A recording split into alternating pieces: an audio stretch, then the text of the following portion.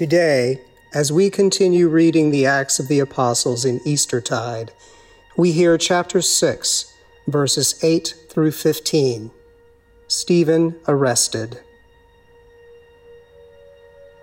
Stephen, full of grace and power, did great wonders and signs among the people.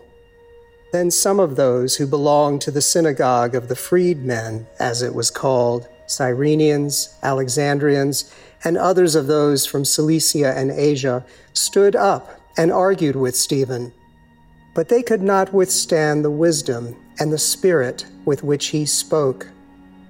Then they secretly instigated some men to say, "We have heard him speak blasphemous words against Moses and God." They stirred up the people as well as the elders and the scribes. Then they suddenly confronted him, seized him, and brought him before the council. They set up false witnesses who said, "This man never stopped saying things against this holy place and the law. For we have heard him say that this Jesus of Nazareth will destroy this place and will change the customs that Moses handed on to us."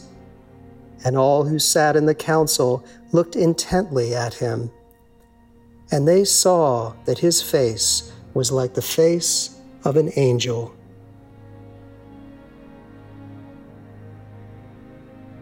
To learn more about this offering, please contact stjames.org/acts.